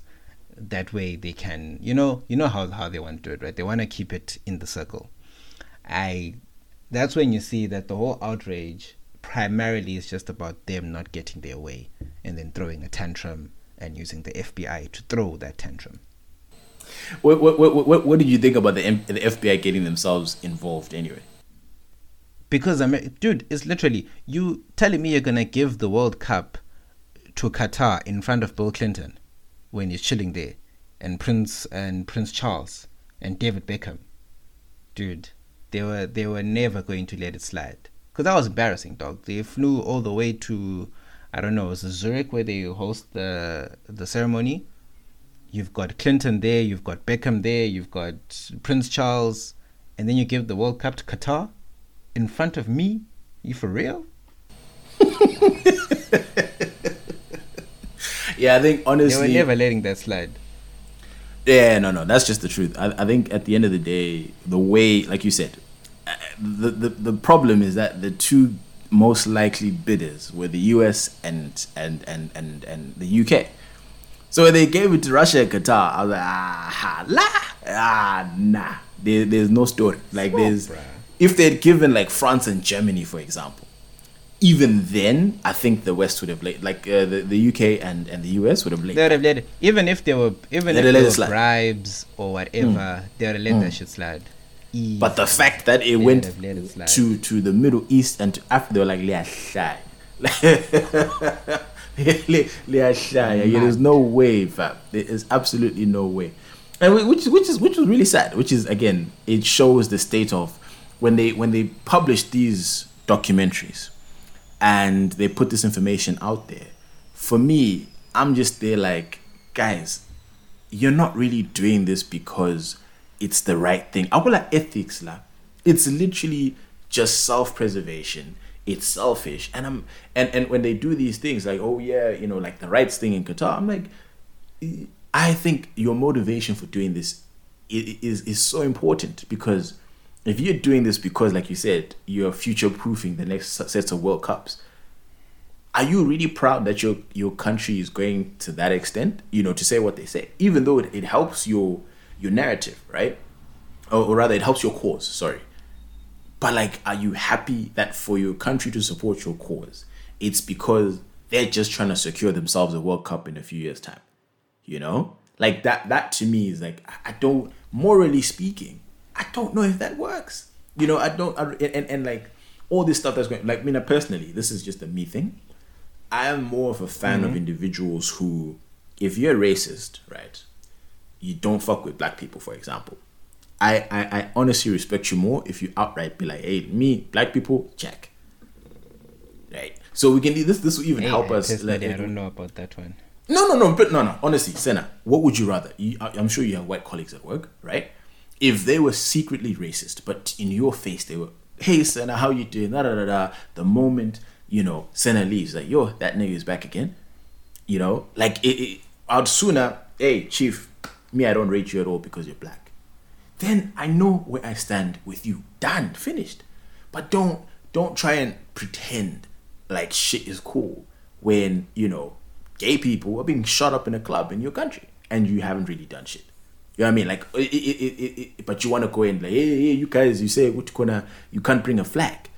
Niggas are dying in your country. But when you're like, no, but the flag laid, it must come. The flag must show up. It's same WhatsApp group with taking a knee. It's like, why the fuck are we taking a knee if niggas are still dying? You know what I mean? Like, what's the point? It makes no sense. And FIFA is running the risk, or maybe it is already, just an organization of just gestures and no real change. Yeah, they are. That's the sad part about all of this, bro. Like, the way they use human capital for this, the average Twitter follower and all this other stuff, like the way they use them, and they're like, yeah, and it's like, it's, first of all, some of these people, like, how can you be so dumb to be used in that way? Like, bruh, like, think about why these people want your data, why they want, you to tweet these things. Like, don't Justin J jump on a bandwagon and, think we're all here for the same reason. Of course. It doesn't work that way. So, like, again, so one thing that we, if I can merge these two topics together, right? One thing that you brought up is that I think there was a news story that broke out maybe this week, or maybe, let's say even last week, sometime recently. There's been an incident with 2 pit bulls, I think, killing, or at least one pit bull killed a black kid, right? Somewhere in South Africa. And then there was a lady. There's quite a few, who was then caught. Yeah, it's actually becoming a thing. Apparently, the people being, they're questioning whether citizens or normal residents should be allowed to keep pit bulls because they're such aggressive dogs. But anyway, black kid gets killed, and this white lady comes out on WhatsApp saying, hey, black people, Vele, get rid of black people, keep the pit bulls. Black people, Vele, what do? They rape, they steal, they, all this vile shit. And, she's letting it rip, bro. Letting it rip. And then Seven Bambile now, so they get her name, obviously, because this is where social media makes me happy. Seven Bambile, this is XXX lady. I can't remember her name. And even the picture, I don't like to judge from pictures, but I saw the picture and I was like, yeah, that's about right. That's about right. You look like it. Yeah, I was like, yeah, you know what? If they're accusing you of what they're accusing you of, I'm pretty sure that they're right. You know what I mean? Like, I wouldn't really fight for you in this instant. And then, I think it was the Times, or whatever the name of the newspaper is in SA. Times Live. Yeah, Times Live. They then, are talking to Utikari Chief Ubusitin. And then this lady has the audacity to say, no, you see, the thing is, right? I have diabetes. I don't know if you know anything about diabetes. The guy goes, no, tell me about your diabetes. Let's hear it. So, no, if I haven't had my insulin or my sugar, or like if your sugar levels are low, that's what she said. It's like if your sugar levels are low, then, you know, you can say some wild shit. And I'm like, I mean, first of all, that's hilarious. Like, I've never heard someone blame their racism on diabetes. Like, that's a lot. Very dangerous disease, that one. So to me, it's like, I would sooner deal with a woman like her in the first instance, where she said what she said out front. I would have respected her, ironically, if she stood up Lapana on Times Live and said, Fuseganini, I said what I said. Then I'd be like, what? But here's the thing, right? You're wrong, but like, at least you're standing by your shit, but don't pretend. You know what I mean? Because like, she had the safety of her WhatsApp group, and that's why she let shit fly. But like, if you then get paraded out there into the streets, don't pretend. Don't. Oh, I love black people. I've done so much for. No. We don't want to hear that. Maintain your energy. That's for me. I prefer you to maintain your energy. Then at least I know who I'm dealing with. Because like these two-faced things, bro. Like, nah, bro. That doesn't. Of course. No, I get. I think it makes it easier. But to me, a racist is a racist, bro. Like, whether you're doing it kind of behind my back or in my face, you're still a racist. There's nothing to respect about that. This woman, Belinda, whatever, I think she said most of the vile, very, very, very vile things, which I was like, hey, nah, she was wild, bro. I was like, damn. I haven't heard something like this in a while. Yeah, I don't even think we can. I'm not even sure if we can paste that here, but she said we must ban them, ban black people, remove the uteruses of black women. Oh yeah, she said that. Said something along the lines of, so they don't give birth to their black children again. And then when she was brought onto Times Live, she actually tried to justify it, right? She was like, oh really? Zuma and them have also been criminals. Why aren't they arrested? I haven't done the... Yeah, isn't Zuma in jail? She's not guilty of the worst. Bruh. And she also said something along the lines of, I haven't done the worst thing in the world. It's not the worst thing. People should forgive me. I'm like, here's Zakala. So her name is Belinda Mako. So she is... racist and entitled. Well... Interesting. Yeah. So she's been arrested. She was arrested, then released with a warning that she must appear in court on 27 March or something. 27 March next year. She has to be in court to face the music. She's been evicted from her home in Benoni. But yeah, man, evicted why? Because the landlord said hi. Oh, okay.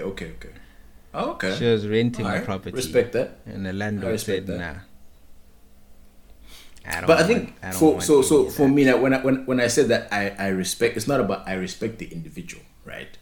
But I respect the fact that you're willing to stand on your shit. Because it's like, fine, at least I know you're twisted, but you believe in your shit fully. Like you're not trying to, be quietly racist or whatever. Like, no, say it with your chest if you believe in it, because there are genuinely people who believe in it. And then you're just too cowardly to say out loud because it's just not socially accepted anymore, right? But if tomorrow someone said, right, apartheid as Kanye, bruh. Do you know how many people will be like, yay? I didn't think this day would come again. You know how many people will be on that tip, bro? There'll be a lot. Right? I'm sure there'd be a lot. There'd be a lot. And it's like, bro, and that's where a lot of this tension comes from, because obviously you don't know what's in someone's heart, right? And it's like, is this person being genuine? I don't know. Like there's so much calculation that you need to do in terms of like, which is why a lot of, black people that I know, like, I just don't fuck with white people, period. Because you can't tell, you don't know who's real, who's not. And it's like, there's a lot of this other shit going on.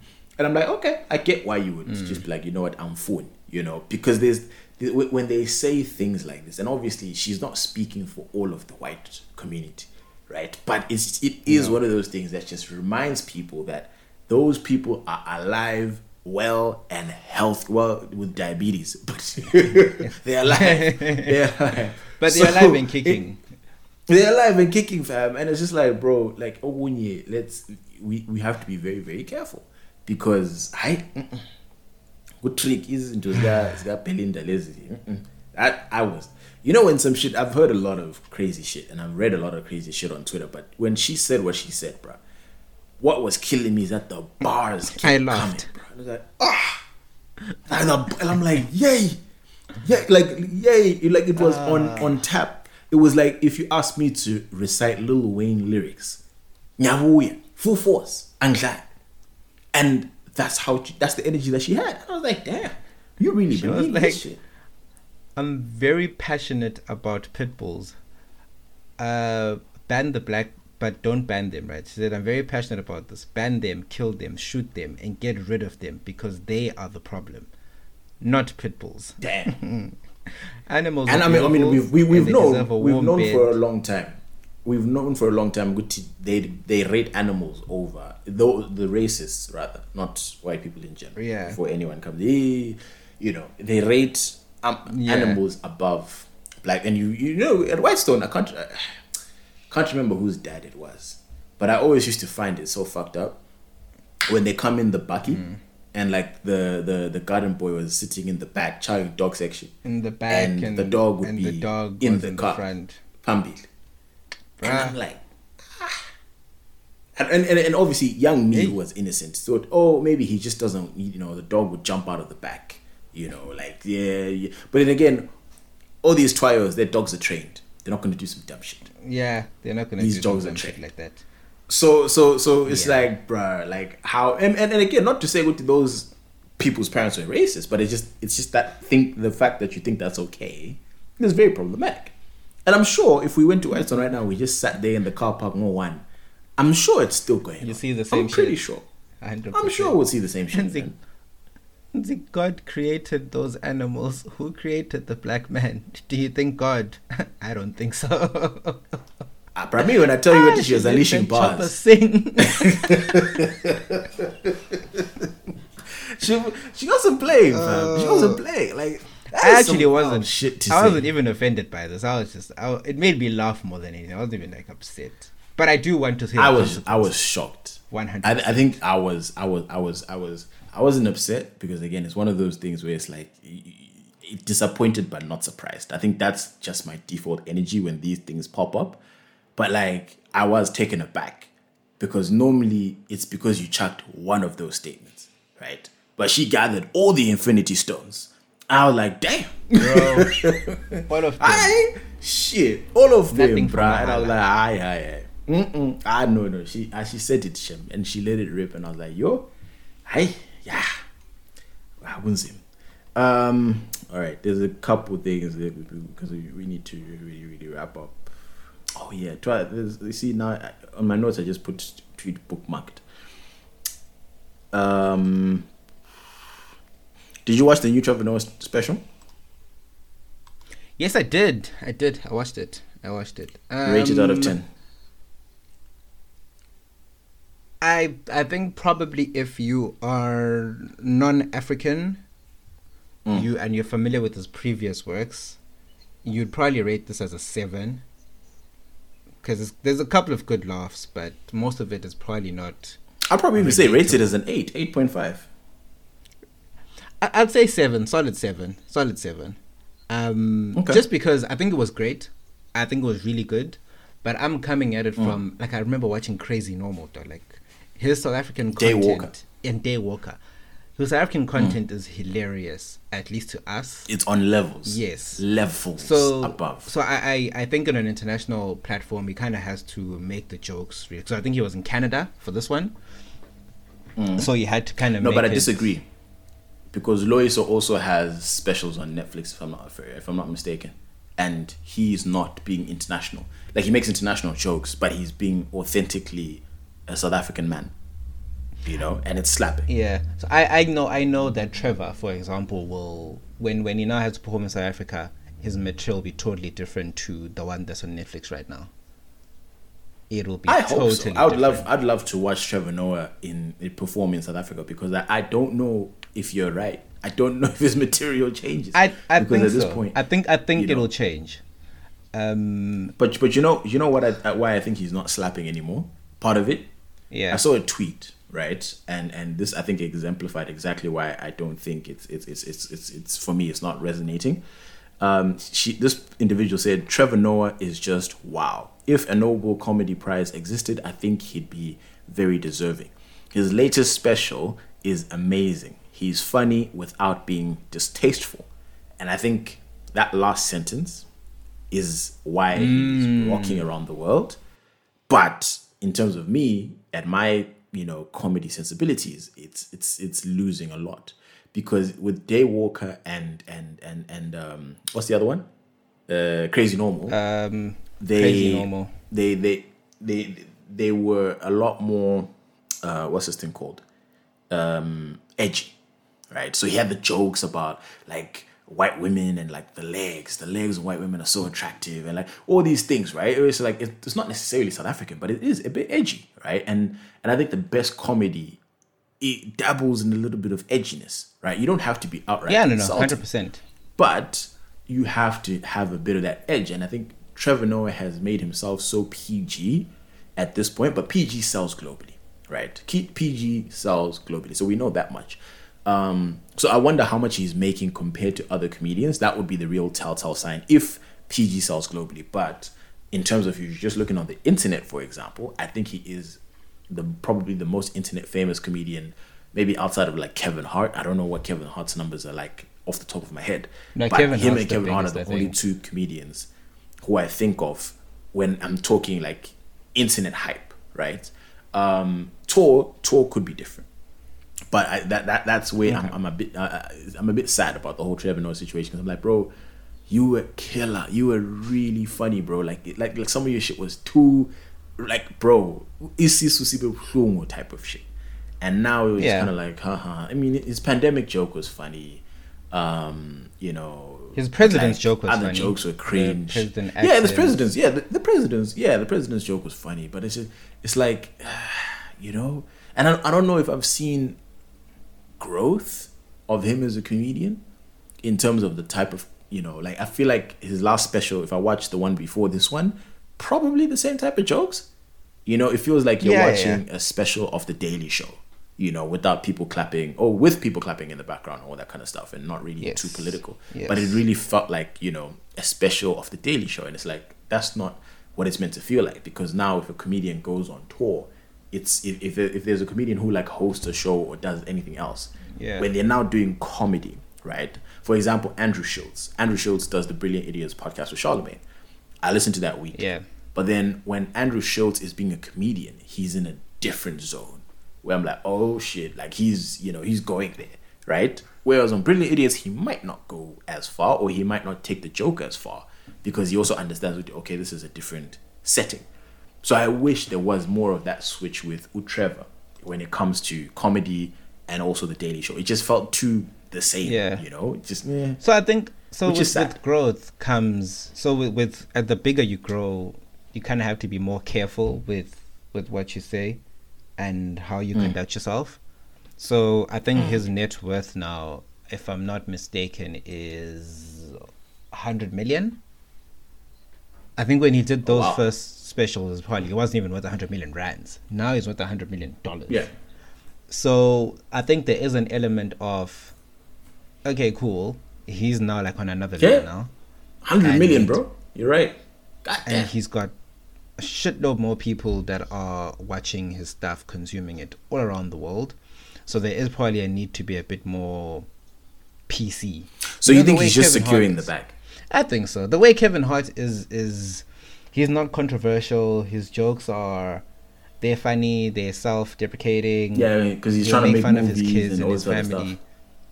Exactly. You don't want to risk yourself being cancelled when you're worth that much. And so I think he was making 25 million a year at The Daily Show. Hectic. That's big. He did that for 7 years. Yeah.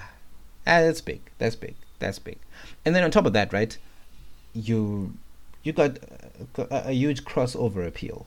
You don't want to be like Dave Chappelle, where you release a special, the whole of the next week you're fighting fires with pressure groups saying take him off, because he still needs to come back and host a daily show. I think he wants to do movies now. So once he does, once you're cancelled, kuba nzima. Yeah, I think he's definitely aligned himself a lot with the woke mob, right? So I think because you've aligned yourself with that mob, not that he's woke per se, right? But he I think he plays to that market quite a bit, and that market is also feeding they're paying his salary, and you don't want to piss them off, because if you piss them off, you're basically shooting yourself in the foot financially. So I think it's sad, but even with that, like, put all the woke shit aside, I just think then it's apart from Trevor Noah saying, "Hey, I grew up in apartheid South Africa," what screams South African about him or his comedy right now? What? Nothing. Unless, like I said, unless he comes to South Africa and performs. I don't know. I'd have to see I'd have to see a performance in SA. But right now, there is, apart from his passport, there's nothing South African about his comedy. And I'm like, bro, there's so much humor. And again, maybe South African comedy doesn't sell, but I still stick with my guns. Uloyiso's touring, and it's working out for him in England. So, it definitely, I don't think South Africa translates in America. I don't think so. But it definitely translates in Europe, I think. Especially the UK. So it'll translate here if you were to come here, definitely, and because he comes to Abu Dhabi, I think once a year. So if he does those, let's look at the jokes that he used to make before. The jokes about colored people, Indian people, black people, white girls, Zuma, Ramaphosa, Malema, right? Let's say he makes a Julius joke overseas. Like, people may not even get it, right? So I think that's kind of the reason why. But a Justin Trudeau joke, half the world gets that, because we all know the Canadian Prime Minister. Yeah. And the Trump jokes. But I mean, and again, they're not funny to us, but his then accent, to the rest of the world. His accent, when he mimics an African, he's moved away from the South African accent, and it's like this generic West African, quarter to Wakanda accent. It's not even West African, bro. It's like a Zambian, East African type of, like, Coming to America. If you watch Coming to America, it's almost like that. And I'm just like, why? Did someone, your PR person, say, "Hey, this is what slaps as the African accent"? So those are the type of things where it's like, I don't know. It makes me sad. I'll go on TikTok and, someone will post a clip from Daywalk, and I'm like, hey, that joke he did about, like, landing at OR Tambo. Attention, yes. All passengers. I'm like, bro, come on, fam. That's Even though now it's Connie Ferguson, the twang is lit now. It's not it's no longer jokes. It's Connie Ferguson who welcomes you. Welcome to OR Tambo International. What, check your luggage. We'll remove it. Safety threat, all that shit. But he was once almost cancelled, though. Remember, he made jokes about Marikana and Aboriginal women and all that stuff. So I think he's playing it safe. Oh, so he almost saw stars. I think he also had, like, some jokes on Twitter about the Jewish community. It was lit good Dala, bruh. I think once he made it, then it was like, yeah, please explain. You know how the mob gets. Yeah, no, that's always the worst. That's always the worst. I'm checking our notifications. Shout out to everybody who has us as their podcast of the year. It's dope. It's dope seeing us on those charts. Pedro McG and all these other podcasts. So shout out to Patrick Mazorodze. I hope I said that correctly. I think I did. Shout out to Atumatandi Zinto. Obviously Malooms Fox. Shout out to you. And our fantasy comeback manager of the year. Ayanda, shout out to you. Who else am I missing here? Yeah, I think that's it for now. If I didn't shout you out. Oh yeah, at Wenkosi referred someone to us, and we are at the top of their podcast charts. So Shout out to Hebe Jeebies. I think that's how you say it. And Wenkosi. And yeah, who folks are testing at Jumpy as Jumpy Sanga this week. As Jumpy Sanga. And Mamoyo as well. Shout out to you. Guys, the notifications are long. The last one I'll do is Guide Papi. Shout out to you. But yeah, everybody else, we appreciate the listens. You are amazing individuals. Before we get out of here, Mr. Moy, there was Mr. Kandoro requested a statement, and I think it's better for you to make it because technically I only went to an all boys school for 3 years. You were there for 6. So that's I'm gonna leave that to you. I'm gonna do Kandoro a favor and be like, hey, I asked the question to the guy, but right. For a little bit of context for everybody to understand, this is the most 6 foot way to wrap this shit up. Right, where's the original tweet? Right, so someone tweeted and says, what's one thing that no amount of peer pressure could make you do? Right, so people are responding, saying all this other shit, and then this person quotes that tweet and says group ponyo. So if you don't know what ponyo is, my assumption was he's talking about ponya, right? Yeah. Okay, cool. So group masturbation, for anyone who doesn't understand the term. Just put it out there. So this guy says, right, group ponyo is one thing that they would never do no matter the peer pressure. And then this man, I'll probably even out his handle because, bro, what the fuck? At Mace the Kid says, you clearly did not learn at an all-boys school. So obviously everyone's like, whoa, hold up, nigga. What the fuck's going on? Because yeah, I didn't get that. So obviously there were a bunch of strays of people that went to all-boys schools. But Mr. Kandora wants to know, what do you have to say about this type of allegation? I can only speak for the all-boys school that I went to, CBC. I didn't even know what that was. I didn't even know that was a thing. I had no idea that people do such things, that they conduct themselves in this way. On behalf of the all-boys school that I went to, we rebuke, reject, with all the word to say we don't with know. Prejudice. Sorry? With prejudice. Yeah. We without prejudice. We reject all these things. Because we don't know what this conduct is. So I went into the comments of that thing. People were talking about a practice known as wet biscuits. Tabo, do you know it? Nah. What is that? Hey. To show you the extent to which I don't know about these things, I found out about wet biscuits in the comments. So wet biscuit apparently is this practice where in these spaces, guys would take a biscuit, put it on the floor, and then they would do the group ponyo. So they'd all like toss over the biscuit. Over the biscuit? Yeah. And oh my god.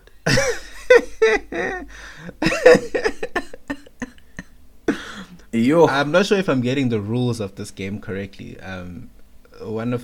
Anyone more familiar can correct me. Feel free to DM us. So what happens is you obviously you mark on the biscuit, and I think whoever's the first to do the things has to chow the biscuit with all the semen over the biscuit. Wait. That doesn't make any sense. You said whoever's the first to what? To nut? Yeah. Tangiti, you're all doing it as a group. I'm not sure, is that? Yeah, but then whoever's the first. But I feel like if I was the first to nut, I would intentionally miss the biscuit. No, but everyone else would. Then everyone else will make sure to land no, so that you can chow it. But okay, so I think you probably have this wrong, because again, maybe I have it if wrong. you're jerking off, Like I said, if you're jerking off, like let's apply some logic, right? If maybe you're Google jerking has- off, you could technically manipulate when you nut, right, and slow yourself down on purpose. So I think it's actually even easier because it's not like it's not Baps. So you think Baps it's is like, hey, the last one? Baps anytime is tea time, is it? But like, So the last If- one. if- you if- think the if- last one to nut is the one? yeah, I think that would make a lot more sense, because now it's like a high pressure situation. Because obviously, if someone goes "Tsa," and then another goes "Tsa," it is like you can't even focus anymore. Let me go. It is funny. Incognito. It's nasty, but it's funny. Said let me go incognito. Okusebenza lokho fake VPN. Aye. Me, for the purposes of my location, I cannot be Oh shit! It's a thing. Okay, so it's actually there on What do you- Wikipedia. Hold on. They called Wikipedia. it- Yeah. Soggy biscuit. Soggy biscuit. Oh my god. Are you listening, Mr. Maps? Also known as Ookie Cookie, My god. Limp Biscuit, Wet Biscuit, Shoot the Cookie. Isn't Limp Bizkit like a band or something? I don't know. Jizz Kit or Come on a Cookie Jizz is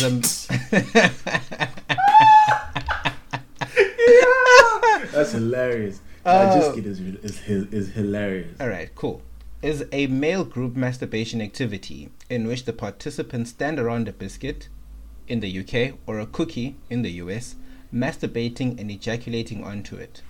The last person to do so must eat Yeah. the biscuit. Additionally, That makes more sense. a participant who fails to hit the biscuit when he ejaculates must then eat it. The game is reportedly played by teenagers, notably in the UK, US, Australia. In Australia, it is known I will as like Africa. Soggy SAO.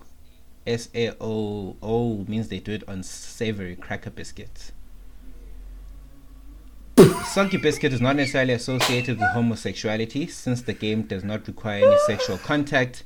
The idea and practice of the game is in keeping with the spirit of teenage sexual exploration, associated by many in the UK with public schools or in Australia with private schools. The game has been in popular culture including The Liar, the German film Crazy, Sleeping Dogs Lie, Black Ladder, blah blah blah, a couple of movies in there. You.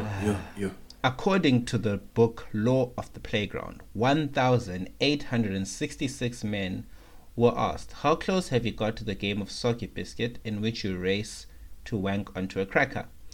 Of the respondents, 6.2% reportedly admitted to playing the game. Okay, so this is definitely some specialized shit. Clearly, this is some specialized shit. What I did Because want to say, what's Mr. Maps, the actual. is I never participated in such debauchery. And I don't You think want I to know categorically anyone who deny. did. Yeah, on behalf of my alma mater, we don't know this thing. No, this is actually insane to me. You've just blown my mind. I don't think I'll learn anything more wild for a very long time, because first of all, Yeah. the fact that we're going to be in a group, whip out our dicks, there's going to be like eye contact between men, right? And like you still have the focus for that. And also, because again, whenever as guys we get together and we're doing something stupid, right? We're doing something silly. What inevitably always happens is what? We are laughing through it, right? We're just laughing because we're like, yo, this shit is dumb as fuck.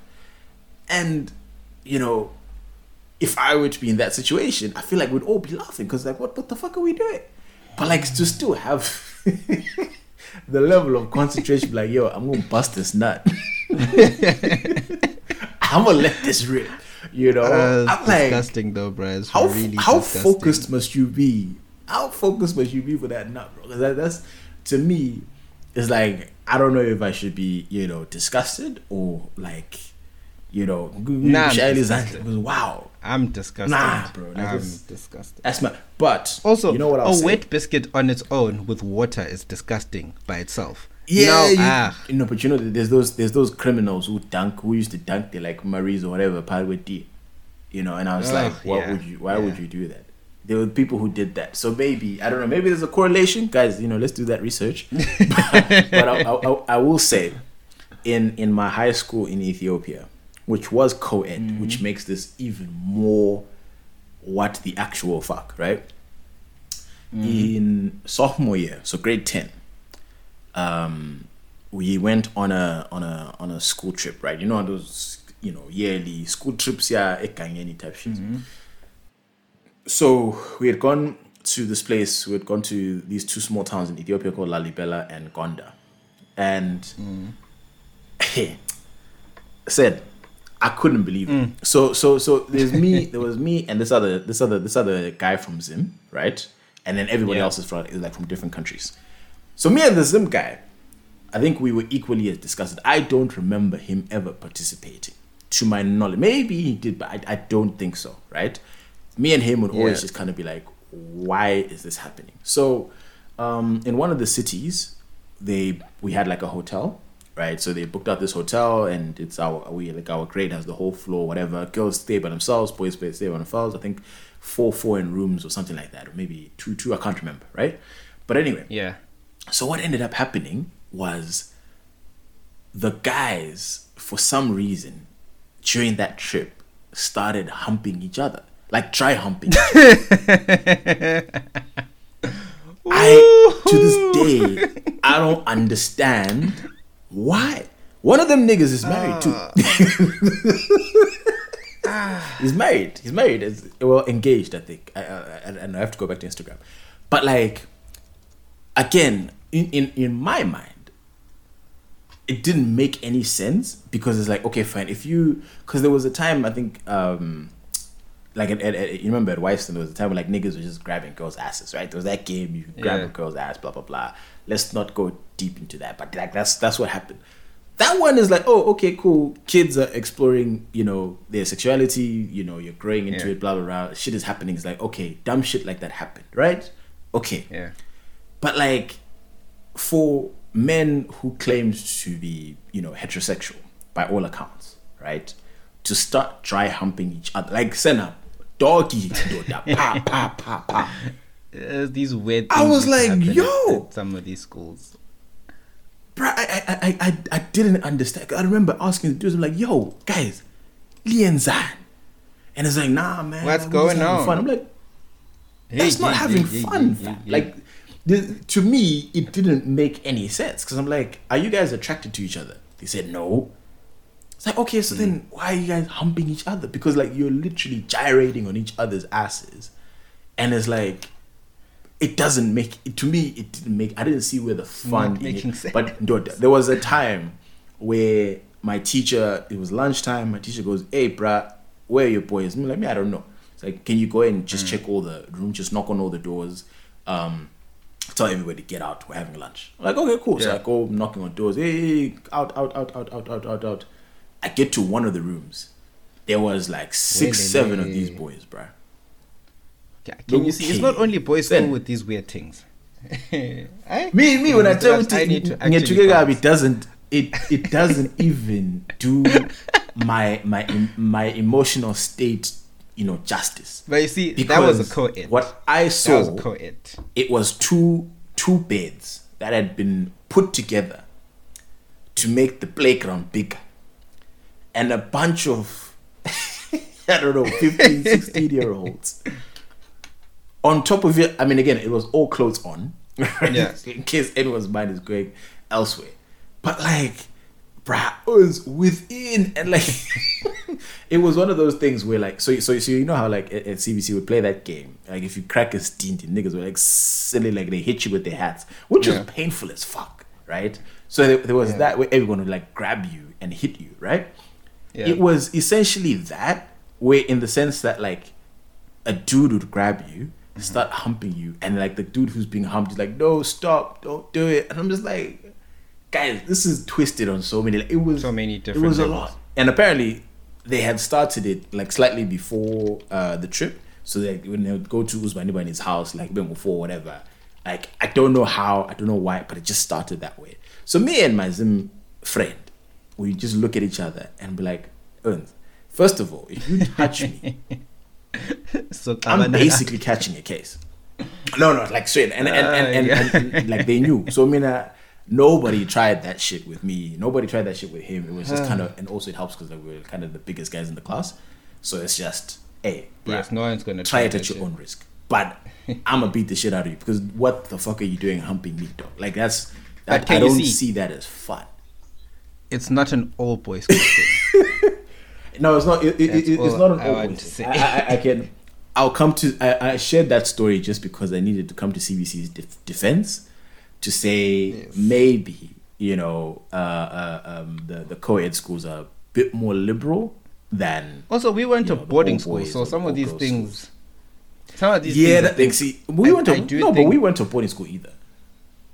We were at day school. Okay, local. Yeah, organized. no, But it anyways, wasn't Mr. boarding. Maps, We I were need to going home jump. every day. I need to Okay. jump. I have to All right. jump onto another commitment. But it's been nice. It's All been right. nice. We gave the people 2 hours plus. Yeah, no. This is how you enter December, guys. Please, Febani with care. Siyakwazi with abanye lina. I've been seeing some Instagram statuses. Relationships have been terminated, but please, do it safely. As fun as October, January, so upambanisekile. So anyway, Aye. other than that, Mr. Moyo, it's been a good one, and to the listeners. Like the thing, subscribe to the thing, retweet the thing, or else we're inclined to believe you're a hater. Mr. Moyo. All right, laters.